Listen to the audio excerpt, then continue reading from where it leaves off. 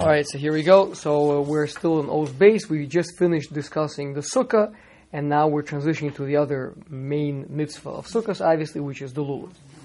So now the truth is that I think from now on, we're going to need to go a bit slower. Until now, I've been speaking things out outside because there's been, just more kind of one big concept. Here, the Ramchal is going to allocate like a few sentences per major holiday. So we're going to need to listen to his language carefully and actually read it inside because obviously this is he's packing things in over here. Okay. Also, we're not going to have a chance. I mean, for every one of these holidays, it would be an entire series of shiurim that we'd have to do. So this is just going to be we'll try to see what which concepts he's alluding to, and try to stick to that to the extent possible. Okay, Ve'or Hashem Baruch Hu Meir al Rosham Shel Yisrael U Ma'atiram. So Hashem's light creates a crown around the heads of the Jewish people, of the be'ofen shitiyeh a mosam nofelos al kol oivehem, in a way that their terror falls upon all of their enemies. If I were to think of a crown of light, I might think of a halo. Right? The light is crowning them, right? So you have an aura. That's right. Now, by the way, a difference between, let's say, an atara and a like a levias chain or something like that, is atara. The Vilna Gaon explains in Mishlei, is that Tara speaks to a person's power or authority. It's not necessarily a beautification, but it's more like, let's say, for example, the Roman, olive wreath, right? Mm-hmm. It's not that it makes a person beautiful. So it's fairly plain. Olive branches are not particularly colorful or beautiful. It's not like blossoms or something, right? It's a symbol of authority, of power, etc. So he's using here the language of Atara because it's gonna instill awe in our enemies. Al yedei netzilas halulav uminov. Now now we're talking about the lulav and the other species that come with the lulav. The reason. The Gemara says the reason why we call the whole thing a lulav, then we make a blessing al netilas lulav, right? Taking the lulav, even though you're taking 4 species. So the lulav is the tallest. But we're going to see some more reasons for that over here. V'hu masha amar hakasav v'ra'u kol amei ha'aret ki shem Hashem nikra alecha v'yiru mimcha. Now, this pasuk is also used for the tefillin shel rosh, for the tefillin on the head. Now the tefillin do certain things. The tefillin do provide certain level of it, right? Obviously not on the level that you have that the lulav would do it. Right? I mean, the holidays are super duper awesome days where we have so much of that manifestation that we don't need the tefillin. We don't wear tefillin on the holidays, right? Yeah. But on a weekday, you do get some of that by wearing the tefillin shel rosh. Kvar hayu masigim ze ha'inyan begalui miyad, and we would have already gotten this, that the nations would be afraid of us and would subjugate themselves. Ilu lo hayu ha'chatoyim moniim oso. So, if not for our sins holding it back. Amnam al kol panim mizdamein hadavar lotseis lepoil bizmanu. that we spoke about before, he spoke out a similar concept back in the first Chalik, when we said that once man sinned, his body became incapable of accepting the perfection. When we do mitzvah, we learn Torah or something like this, immediately there should be concrete physical changes happening. Namely, we should be becoming less and less physical as that happens. And yet, that doesn't happen. So he said, it doesn't happen because since the sin of Adam and Chava, the body can no longer be purified. But we are still kind of building it up in potential. We spoke about it back then, what it means to be building up in potential, which is then will be come out to actual later. So similar thing here, that even though you say, wait a second. So if the Jewish people's sins are preventing the lulav from doing its job, so then forget it. So what's the point of taking the lulav, right? So he's saying that you're right. Even though right now the lulav is not accomplishing that, but it will. But it's kind of building it up and will be actualized later on when we're going to be fit for it. V'alidei protius mitzvah salulav, and through all the details of the mitzvah salulav, b'na'na'av v'hakafasim, through the shaking the lulav and through going around in circles, basically are dancing with the lulav. Mishtalein inyan zeh. So these two things complete the lulav. Obviously, so there's two separate things that are happening with the lulav. The nanuim of the lulav is where I take it. I take it in 6 directions. There's the halacha, some discussion about it, but the point is it goes out from my heart, from me, out to the world, back in, out, in, right? So it's a matter of expressing, right, of bringing out. So you're taking this concept of the fact that the Jewish people carry the name of Hashem, the 4 species, the Beis Yosef. This is not a big secret. The Beis Yosef, the author of the Shulchan Aruch, writes that the 4 species that we take correspond to the 4 letters of Hashem's name. Not heard that. You've not heard that. You haven't learned the whole Beis Yosef yet? No. Okay. Next week. So you'll have it down. Yeah. So that's the nanuim, and the hakafas is when we dance around, going around the bima. That corresponds to when we had a mizbeach, when we had the altar. So the kohanim would go around the altar as well, encircling it. It's has to do with dancing and celebrating, to the point that if a person is in mourning, if a person is in the 1 year after having lost one of the 7 key relatives, they cannot participate in the hakafas, in the going around with the lulav, even though it doesn't look like dancing exactly, but there is a dancing aspect to it. Okay, V'ischazik shlitas Hashem Baruch Hu al Rosham. So by doing this, we strengthen the manifestation of Hashem's name on us, right? So that's what the lulav does. Ola hapil oivehem, and by doing that, it causes the downfall of our enemies. Lifneihem ola hachniam tachtam, and to subjugate them under us. That, of course, has to do with the concept of on Sukkos, that we bring 70 cows as sacrifices on Sukkos, right? Anybody know? So how that happens? How do we bring?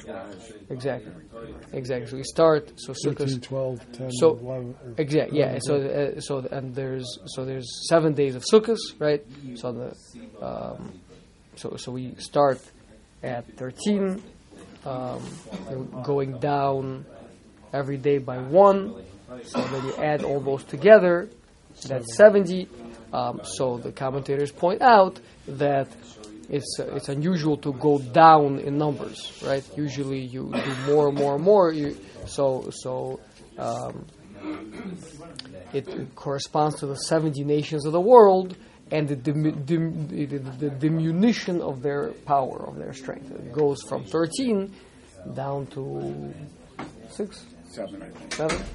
Right, 7 makes sense. It's a balance, right? 3 on either side of 10, and that's how it averages out to 10. It's 10 times 7. Oh, good. Good job. Okay, right. Okay. So that's the concept of kind of subjugating all those other powers. The Midrash Rabbah says, what is it similar to? He doesn't mention this, but I think it helps give a little bit of taste to what we're talking about here. The Midrash says that what is similar to that on Rosh Hashanah through Yom Kippur was like a court case, a judgment between us and the nations of the world. Who is the correct, true representative of what humanity ought to be? And so how do you know who won? So it used to be the tradition that two people go to a courthouse. Nobody knows who won, who didn't. Whoever comes out from the courthouse waving a palm branch, so then you know that he was victorious, that he's the winner. So that's what we do. We wave the lulav, right? That kind of declares the victory from Rosh Hashanah to Yom Kippur, right? We just need a little break to build the sukkah and find our arba minim, and then we're ready. 4 days later, we're ready to go into sukkahs to start waving the palm branch to declare the victory, right? So it all speaks to that. Obviously, it looks like a sword, the lulav, that type, all those types of allusions. Yivcharu lihyos lahem lavadim, to the point that the nations of the world will voluntarily choose to be our servants. It's good to be a servant of someone righteous, of someone good. There's this concept out there. It's like, servitude is such a terrible thing. Like people should live free and everyone can do whatever they want. They're absolutely miserable, right? Fighting wars against one another and murdering and pillaging. So, if you could be a servant to a righteous person, that's a very good place to be. Vehu ha'inyin shenemar apayim eretz yishtachavu lach, their faces to the ground they will prostrate to you, etc. V'holchu eilecha shechoach bnei ma'anayich, and they're gonna go and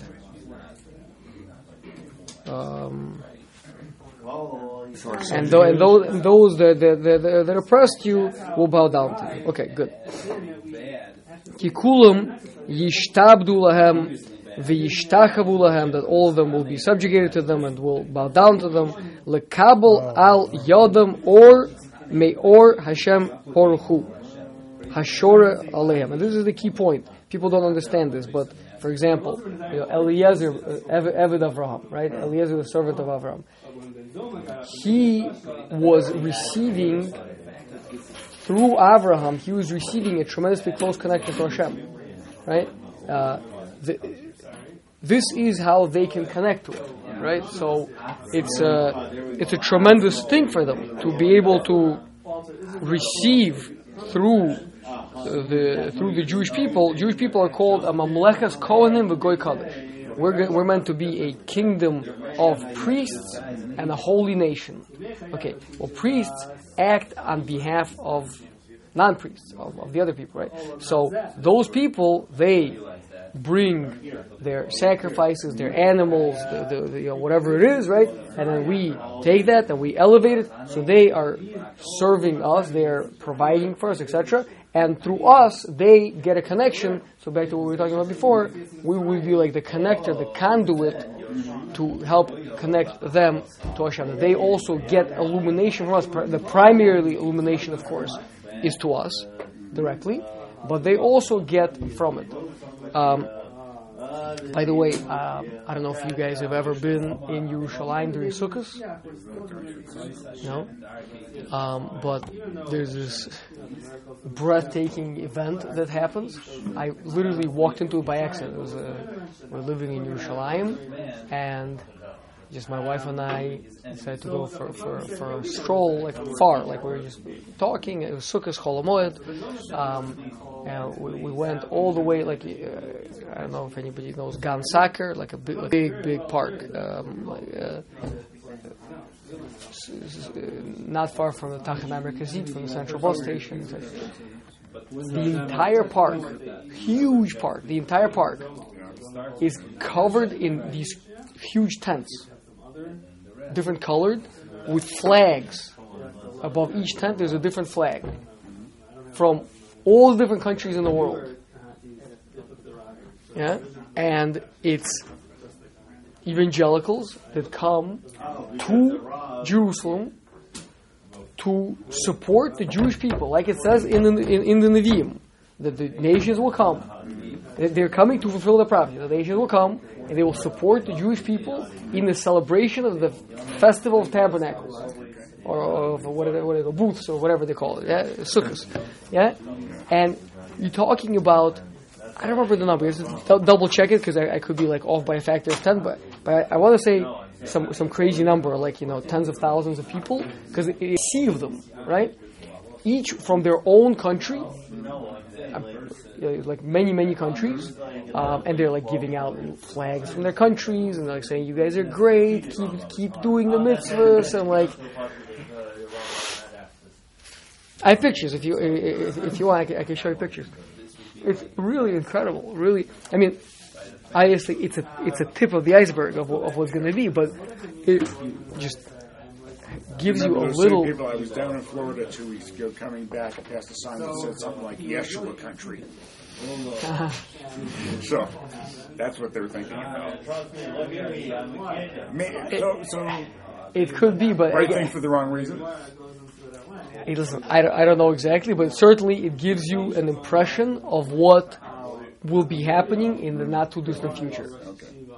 I mean, this was not happening 1,000 years ago. I'll tell you that. 1,000 years ago, it was the Crusades. They were going when they were going to the Holy Land. That entailed ideally spilling as much Jewish blood as possible. So,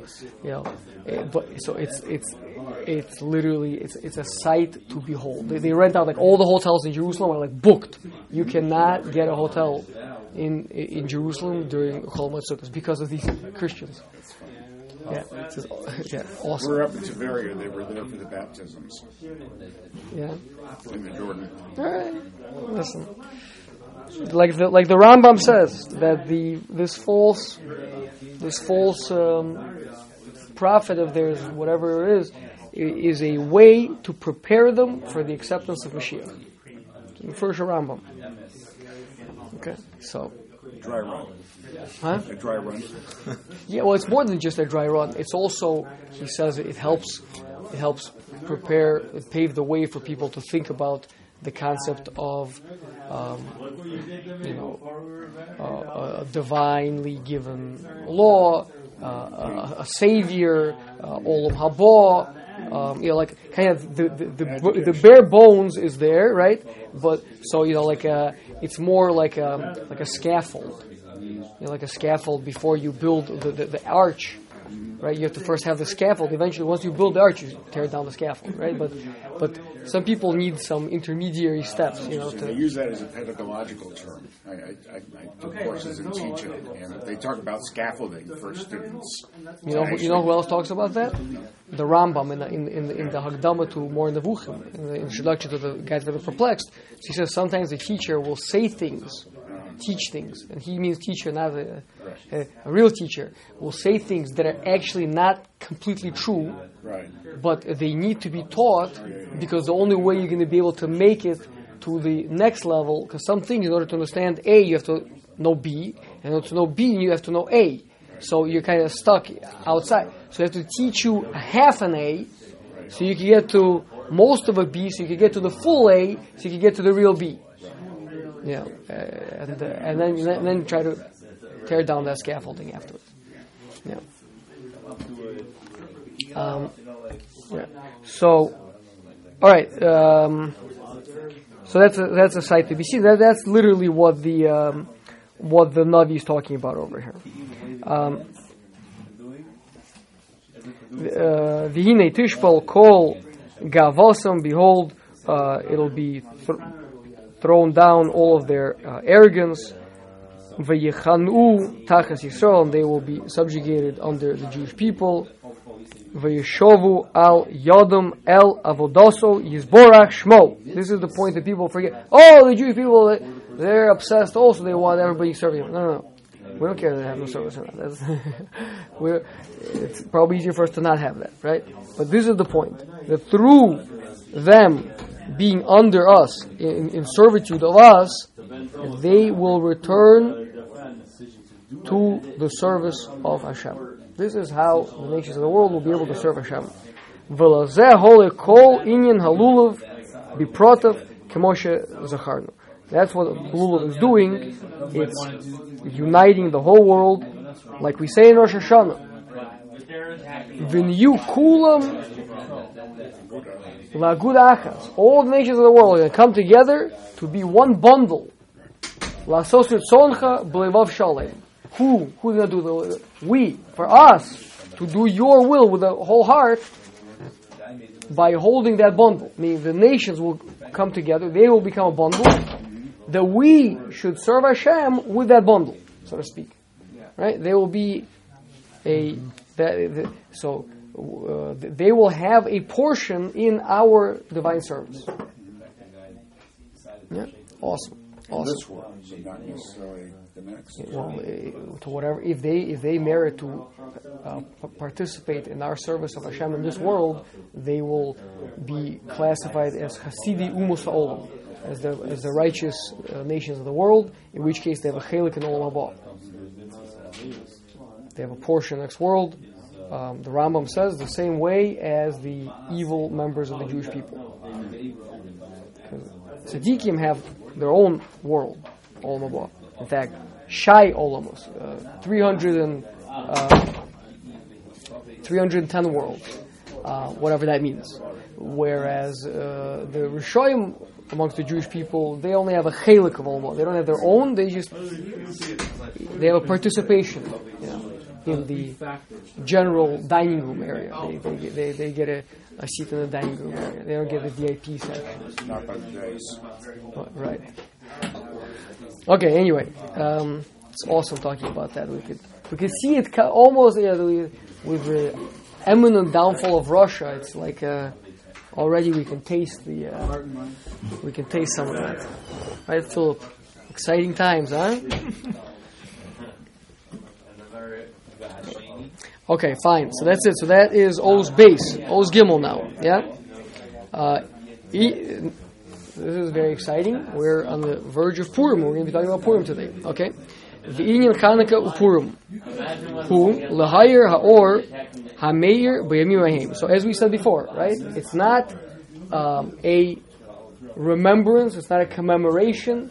It's a bringing down of that same spiritual influence that was back then, obviously not in the same intensity as at the time, lower level intensity, but little by little, every year we come back to it, we enact more and more of a rectification in that area, until finally, Be'ez Hashem, it will be finished, and Mashiach will come.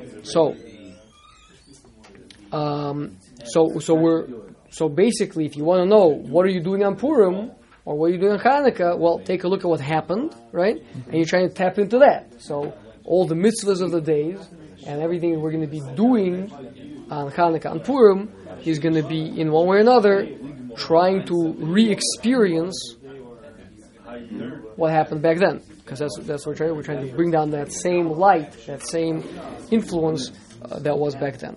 Okay, so kifi hatikunim shetiknu bam, in accordance with the rectifications that they made on those days.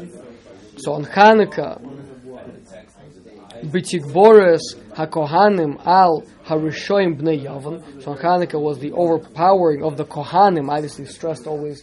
The stress is always on the Kohanim because the Kohanim represent avoda in the Beis Hamikdash, having to do with transcendency, the oil, the menorah, the eight, all the Hanukkah Torah that we spoke about a couple of months ago. On the Rishoyim, the Greeks, again, this is significant. There was the Greeks specifically because Greeks are Bnei Yafis. They are descendants of Yafis. Yafis was Yafis? Noah's possibly oldest. Yeah, his oldest son. Right. So we can call him the middle one in the sense of that we have the Shem was the tzaddik, right? You have Ham was the Rasha. And Yafis was kind of the middle guy. So you think, okay, he's not bad, but sometimes being not bad has its own negative advantages, which is that Yafis has to do with intelligence, like the Gemara Darshans that Yafis has such a intelligent language that even theoretically the Torah could be written in Yevani. Right, so that's important. The Yevonim were great, wise men, and that is the reason why they specifically came again to destroy the Torah, because they themselves were so wise. They were anti the Torah, like Chazal say, a gibor, a powerful man is jealous of another powerful man. He's not jealous of some bookworm, and some really intelligent person is jealous of some other really intelligent person. He's not jealous of that muscle ape, whatever they call those guys, right? So the point is, so there was a jealousy of the Greek philosophy, the Greek wisdom was jealous over the wisdom of the Torah. That's why they tried to destroy the Torah. Shahayu miskavnim lahasir Yisrael me'avodas Hashem, which is again why it was the Kohanim that stood against it, because they are the servants of Hashem in the strongest sense of the word, in the clear sense of the word. V'nischazku haKohanim, again you see him stressing the Kohanim over here. Like I said to you, we're going to have to learn every word over here because they're only giving a few sentences per holiday, so every word matters. Val yodam shavu la Torah v'la avoda.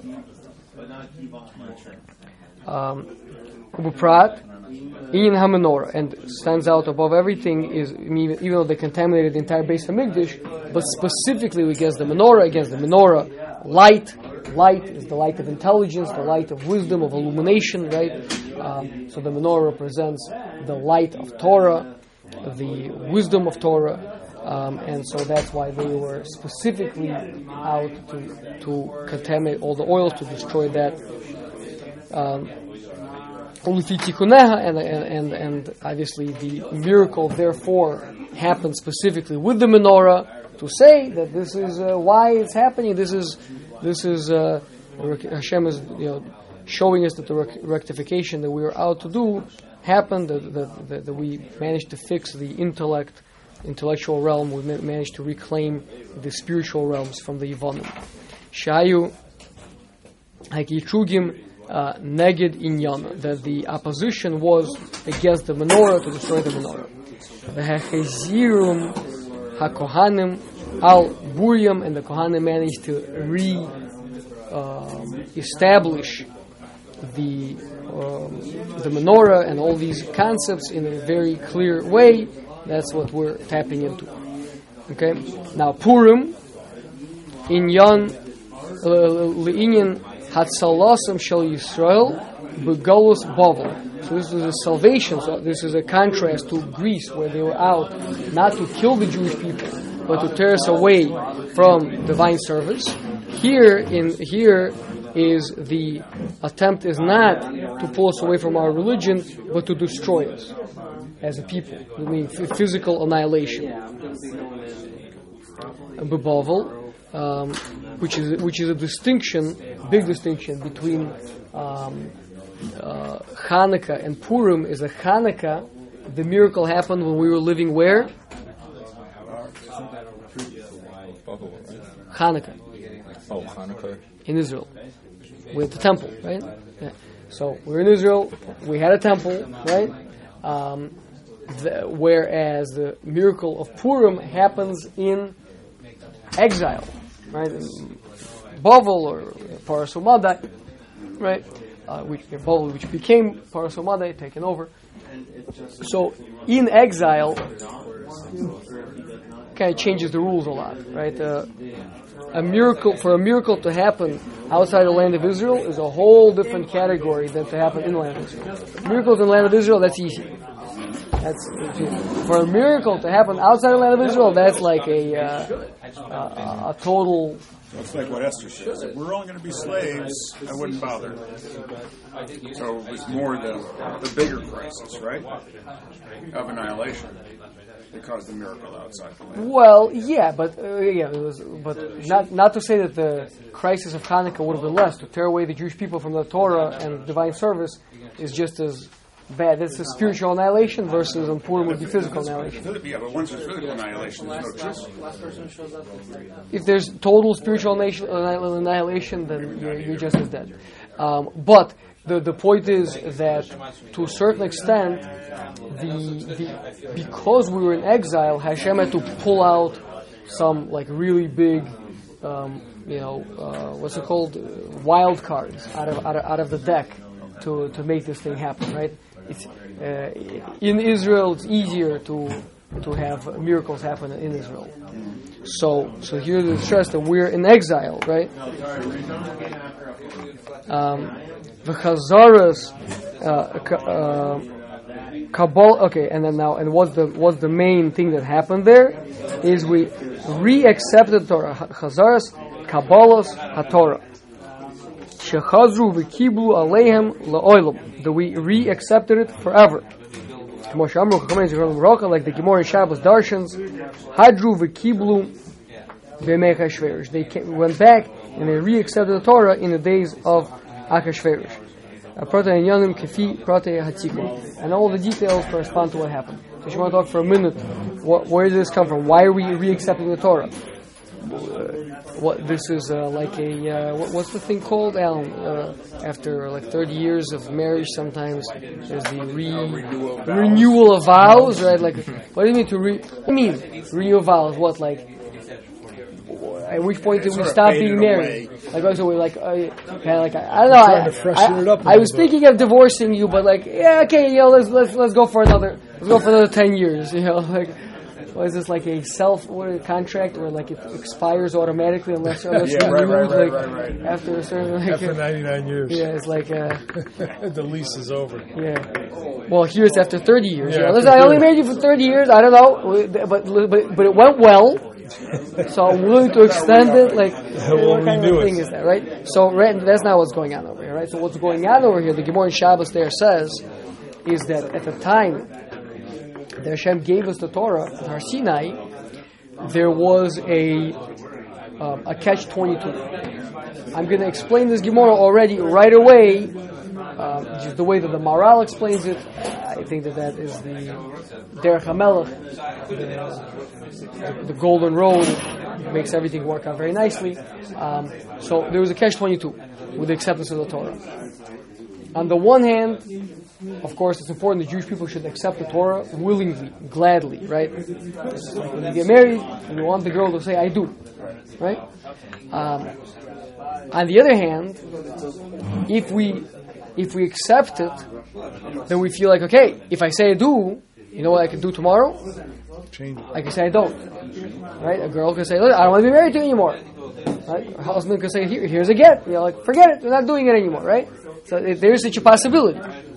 Right? So if Hashem gives the Torah because we accepted it, so then it makes it appear that there is also a possibility of not accepting it. So the Torah is like an optional thing. It's a good bonus thing. You want to keep the Torah? Oh, great. You don't? All right, fine. So that's right. Hashem had to do it in a way that, no, it's clear that it is, it must happen that the Jewish people accept the Torah. It's not an option. It's a necessity, right?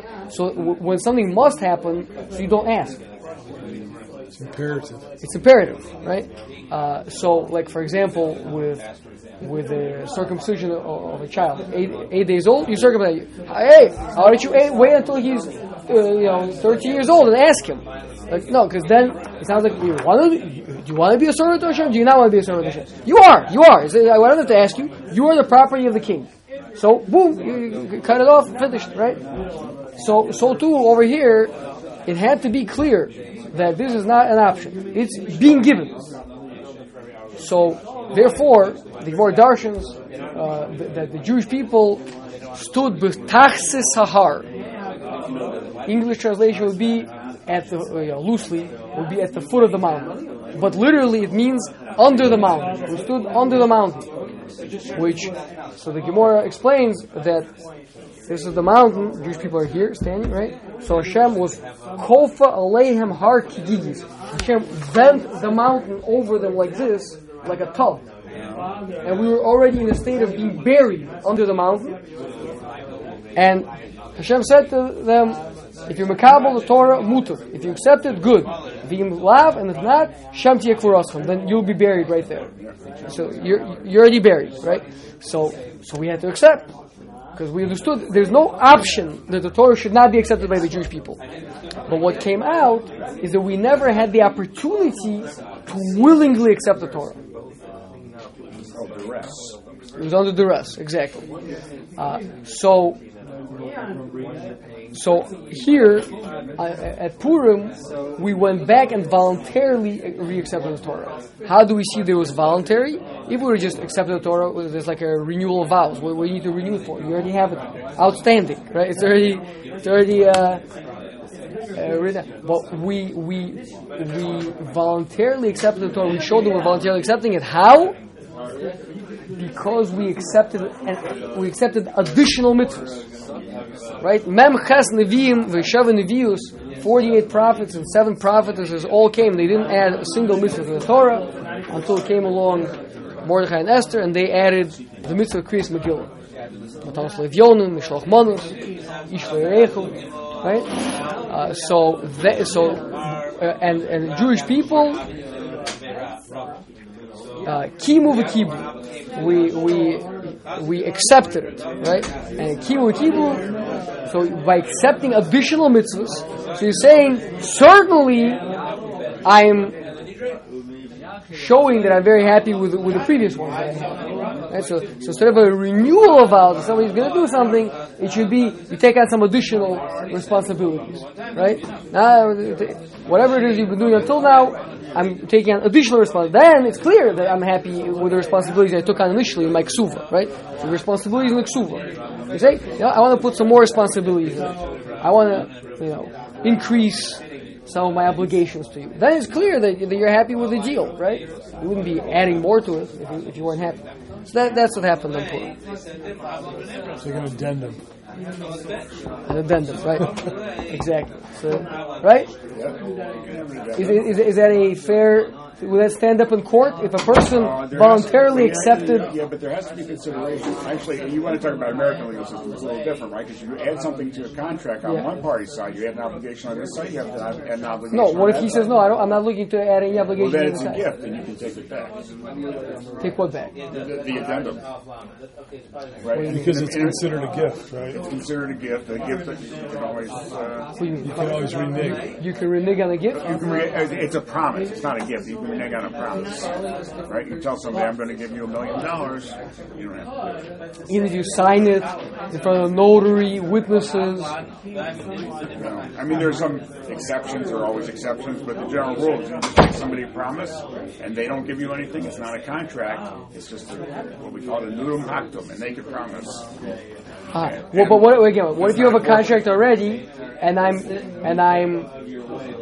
I'm just changing one of the clauses that says instead of $100 it's $200. Can't do it. Interesting. Okay. All right. And this happens sometimes, right? Somebody says, you know what? I agreed to sell you something for. I agreed to sell you oil at $100 a barrel. But you know what? The price is now $150. I want you to pay me $150. Otherwise, I'll sell it to somebody else. No, that's the other way. That's I where want to you're give you looking. more. I want to give you more. Yeah, money. yeah. The promise is not enforceable. Once you give the gift, it's enforceable. But the promise itself is not.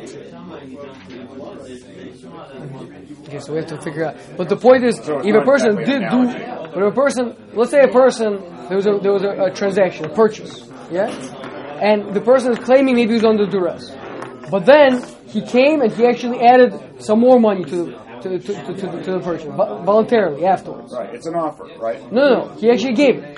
The money was actually changed hands. Actually given. Could Given that be it and used? Could accepted. that be used as a proof that the original purchase you were happy with? Yes. There you go. That's what we want. That's what we want. It's like an add-on. Right? An accepted add-on. Okay. Yeah. There you are. So that validates the original transaction. The add-on validates the original. Yeah. Once it's given. Yeah. There you are. Okay. Because Perfect. this was accepted. The Jewish people said, "From that, we're adding on. Right? We're adding." There's the transaction happened here. Because we're going to read the Megillah every year, we confirm our commitment to the Torah. Right. Is the Right. concept. Exactly. Right. If we So once we actually kept it, once we listened to the Started Megillah, doing once it. we started doing it, then that is equivalent to re-accepting the entire Torah. Okay, very good. All right, so we are up to Oz Dalet. Just in time, we got to Purim. See this. They say that if if the thing that you're learning is timely or appropriate, that means you're learning Lishma. So hopefully we're learning Lishma. Okay, very good.